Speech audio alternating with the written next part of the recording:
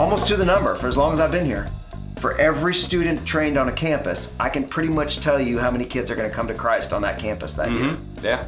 So in my area, if I train 550 students, at the end of the school year, I can pretty much look at you and say 550 kids came to Christ. Not because every kid I trained led one, it's just the numbers have always equaled 1 to 1. Yeah. So the districts are really pushing, as I'm talking to them, districts are pushing hard like, well, let's do it right and let's train more and more and more students.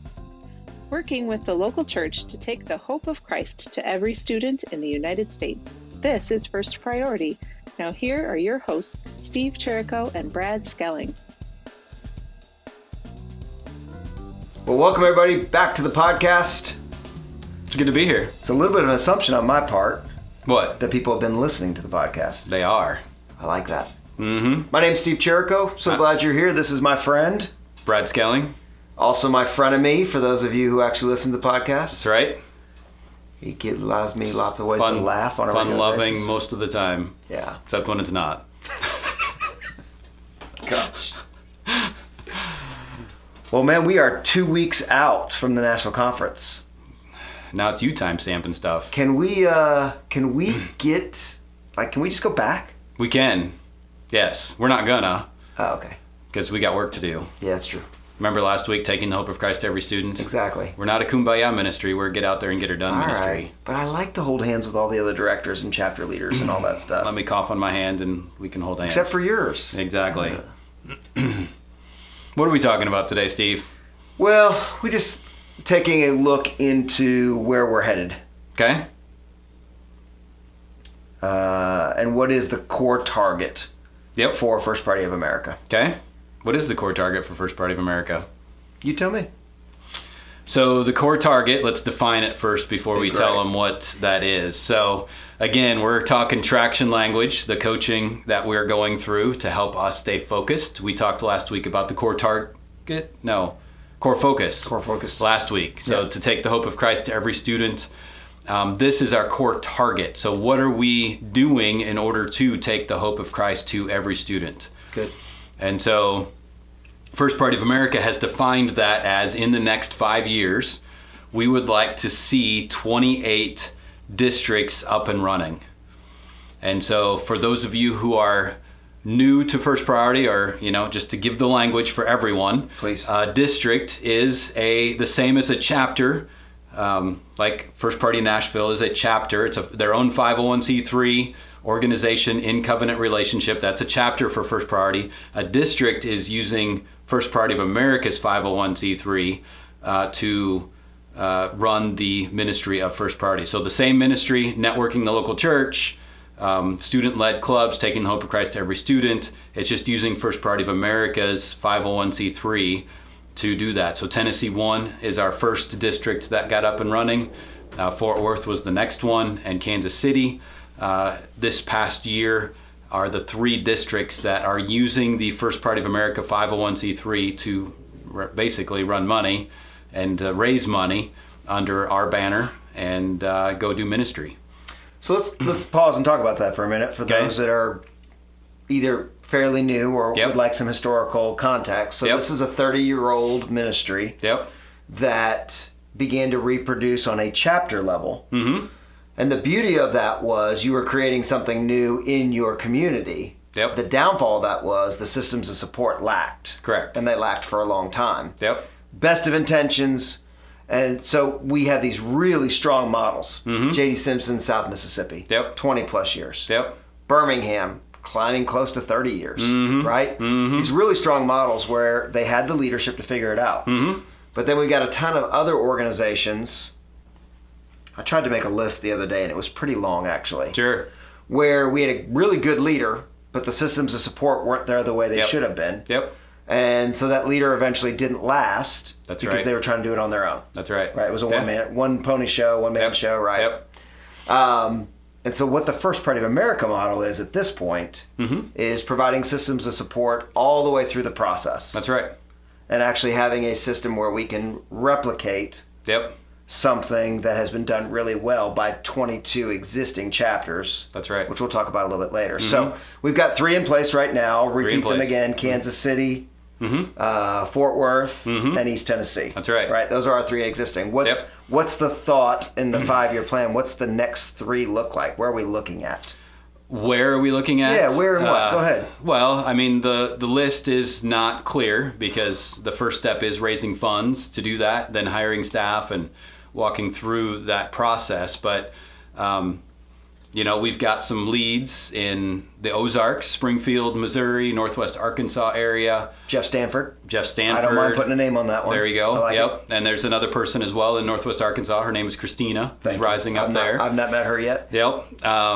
We've got Central Virginia. Beth has been over there running a few clubs, kind of just, I guess, biding her time, waiting for the process to come to raise funds because Warren has been actively trying to raise funds over there. We've got some interest in Orlando. Again, Orlando's been on the list for 10 plus years. Yep. It's not hit, but that's still on the list, and there's some traction seeming there. And Dallas as well, with Fort Worth starting. Then the bleed over, if you will, is to say, hey, let's see if Dallas can get started. And there's others too. And you got Justin in Cincinnati. Sorry, I was going to say there's more. We planted out of Greater Nashville. That's great. Yep. Justin is up there already. There's been a little bit of funds raised there, but they're working on trying to get those benchmarks hit so that they can hit full force and go after it. Agree. And I think it's appropriate at this moment. Bring up something you and I talked about before the podcast, which is there's a neat moment in James 4 at the end of James 4 where and I'll just read it, verse 13. Now listen, you who say today or tomorrow we'll go this city or that city, spend a year there, carry on business, make money. Like we can make that into our context really fast, right? Yep. Raise money, start ministry. Yep. Why? You don't even know what happens tomorrow. What is your life? You are a mist that appears for a little while and then vanishes. Instead, you ought to say, if it's the Lord's will, we will live and do this and do that. And so let us be very clear on the front end. I'm speaking on behalf of First Prayer America, so forgive me, you correct me, right? Sure. Let's be very clear on the front end. We are, if this is prayerfully thought about, right? These are long thoughts, long decisions. We are laying it at the feet of Jesus saying, hey, this is our good idea. What you got? Yeah. Right? And we'll follow wherever you are going. Correct. And go ahead and start. So it may not be Dallas in 3 years. Yeah. Right? It could be Dallas in year 5. It may turn out that Scottsdale, Arizona, which we've talked about 100 times in my 15 years here, right? Maybe that blossoms. Or San Diego. Maybe that blossoms, right? So Washington, D.C., right? There are some prominent areas that have come in and out of the discussion in my time around First Pride of America that I could see showing back up again. So we do want to be clear on that. We've got to make a plan. We've got to drop a rock somewhere in the pond, right? And so we're just pursuing the Lord to figure that out. Well, and one of the things that's universal is that we'll continue to learn and to continue to grow. That is unchanging. It will be different. For example, the first 3, we did raise funds first and then went and hired people.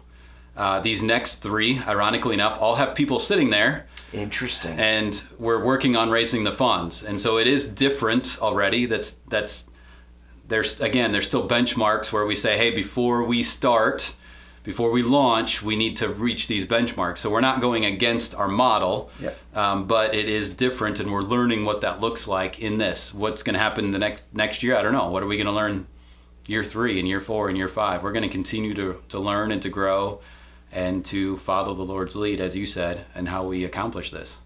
So with 22 existing chapters, 28 current chapters, how many clubs does that bring us to after 5 years? Well, we're at the beginning of the school year, so I believe it was 572 clubs in October's report here at the beginning of the month. That's our now. Do we know what our 5-year projection is if we were to saturate those? Man, I'm putting you on the spot. You are putting me on the spot. Yeah. So, that's 28 new districts, all of them approximately 150 to 200 That's what clubs. I was thinking too, right? Yeah, so you're talking 5,600 clubs in the midst of that 5-year projection. It is a 10K plan. It was one thing that we talked about it, which if you talk 5,600, that's only half. So then you get into the 22 chapters, which was segue into, where do the chapters fit into this new model? Does First Party lose focus of the chapters?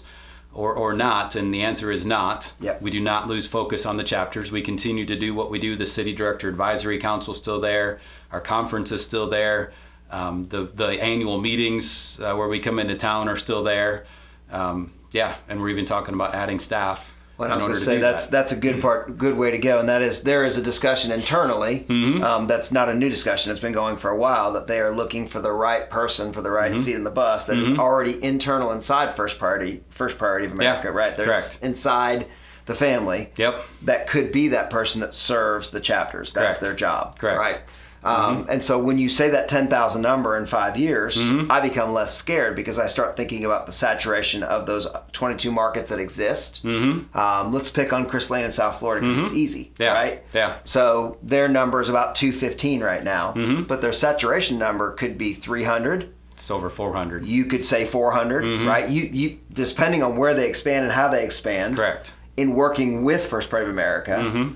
It's easy to see where those numbers come from. Nashville saturation numbers about 140 schools, right? If we were hitting everybody, right? So you start to deal with those things, and you realize that if we continue to focus on the chapters and learn from the launches of the districts, which makes the chapters better, then that 10,000 number in 5 years doesn't seem as scary. That's right.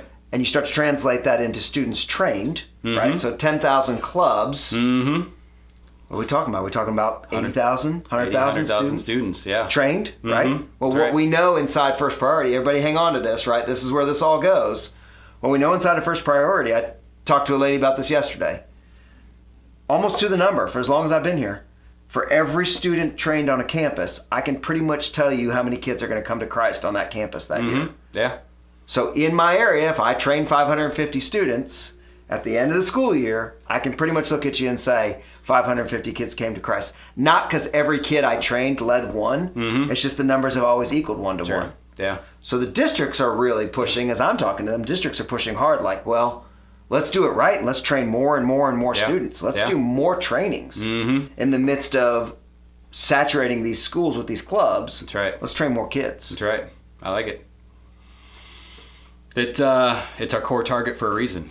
To take the hope of Christ to every student is a vision that sticks. It's why we're still here. It's because people hear that and say, yes, there is a lost and broken generation in this world. They're hurting, they're depressed, they're lonely, they're suicidal, and they need an answer, and the answer is spiritual. And so the vision itself sticks. But unless there's a plan, unless there's that core focus and that core target, both the passion that we have gets aligned with what we're core target, what we're going to, where we're going to, what do we want to do? We want to launch districts because that is the most efficient way for us to say, hey, we can start a club or we can start a district and say, hey, we're going to launch this and in 5 years there'll be 200 clubs in this district and there'll be 200 clubs in that district and in that district, and it just multiplies out. And the old rock in the pond theory, happening in Fort Worth into Dallas already, to say, hey, you guys are doing that over there. Well, can you do it over here? We want it too. We're a sister city. We're better than them, so let's bring it over here. And just seeing that multiplication effect take root. Hopefully we can change the lives of a generation. Now, you said our vision and our mission stick. That's why we're still here. I'll tell you why I'm still here. It's because of me. So I'll tell you and the audience why I'm still here, right? I'm still here because of the stories. Yeah. And it's...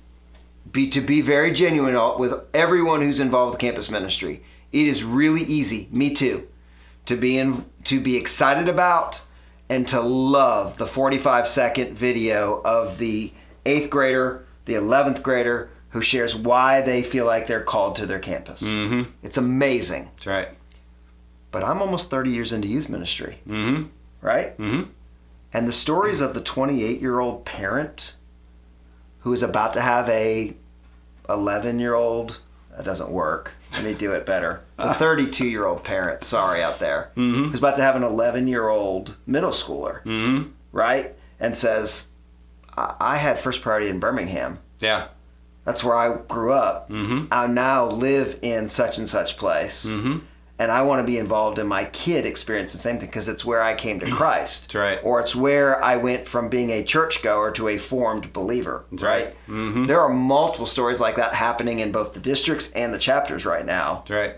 That we've heard inklings of before, but I feel like I'm hearing more and more and more of them than ever before. Yeah. That story keeps me here. It's good. Because it's generational. That's right. It's good. It's true. Yeah.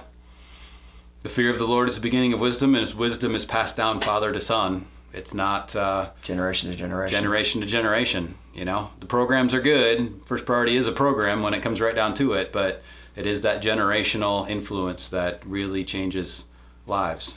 Yeah.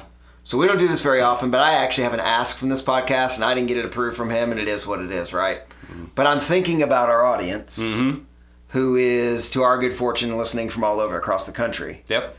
If you are connected to someone in one of the areas that we spoke of, even just thought about out loud, right? I would love for you to take a moment, text Brad, text me, email us, steve@fpamerica.com, brad@fpamerica.com, and just say, hey, when the time comes, if you really do go to Scottsboro, these are my 3 friends who I went to school with, right, that love the Lord, that are passionate about it. Some may be in youth ministry, some may just be tech guys that own businesses, right, whatever it is. Yeah.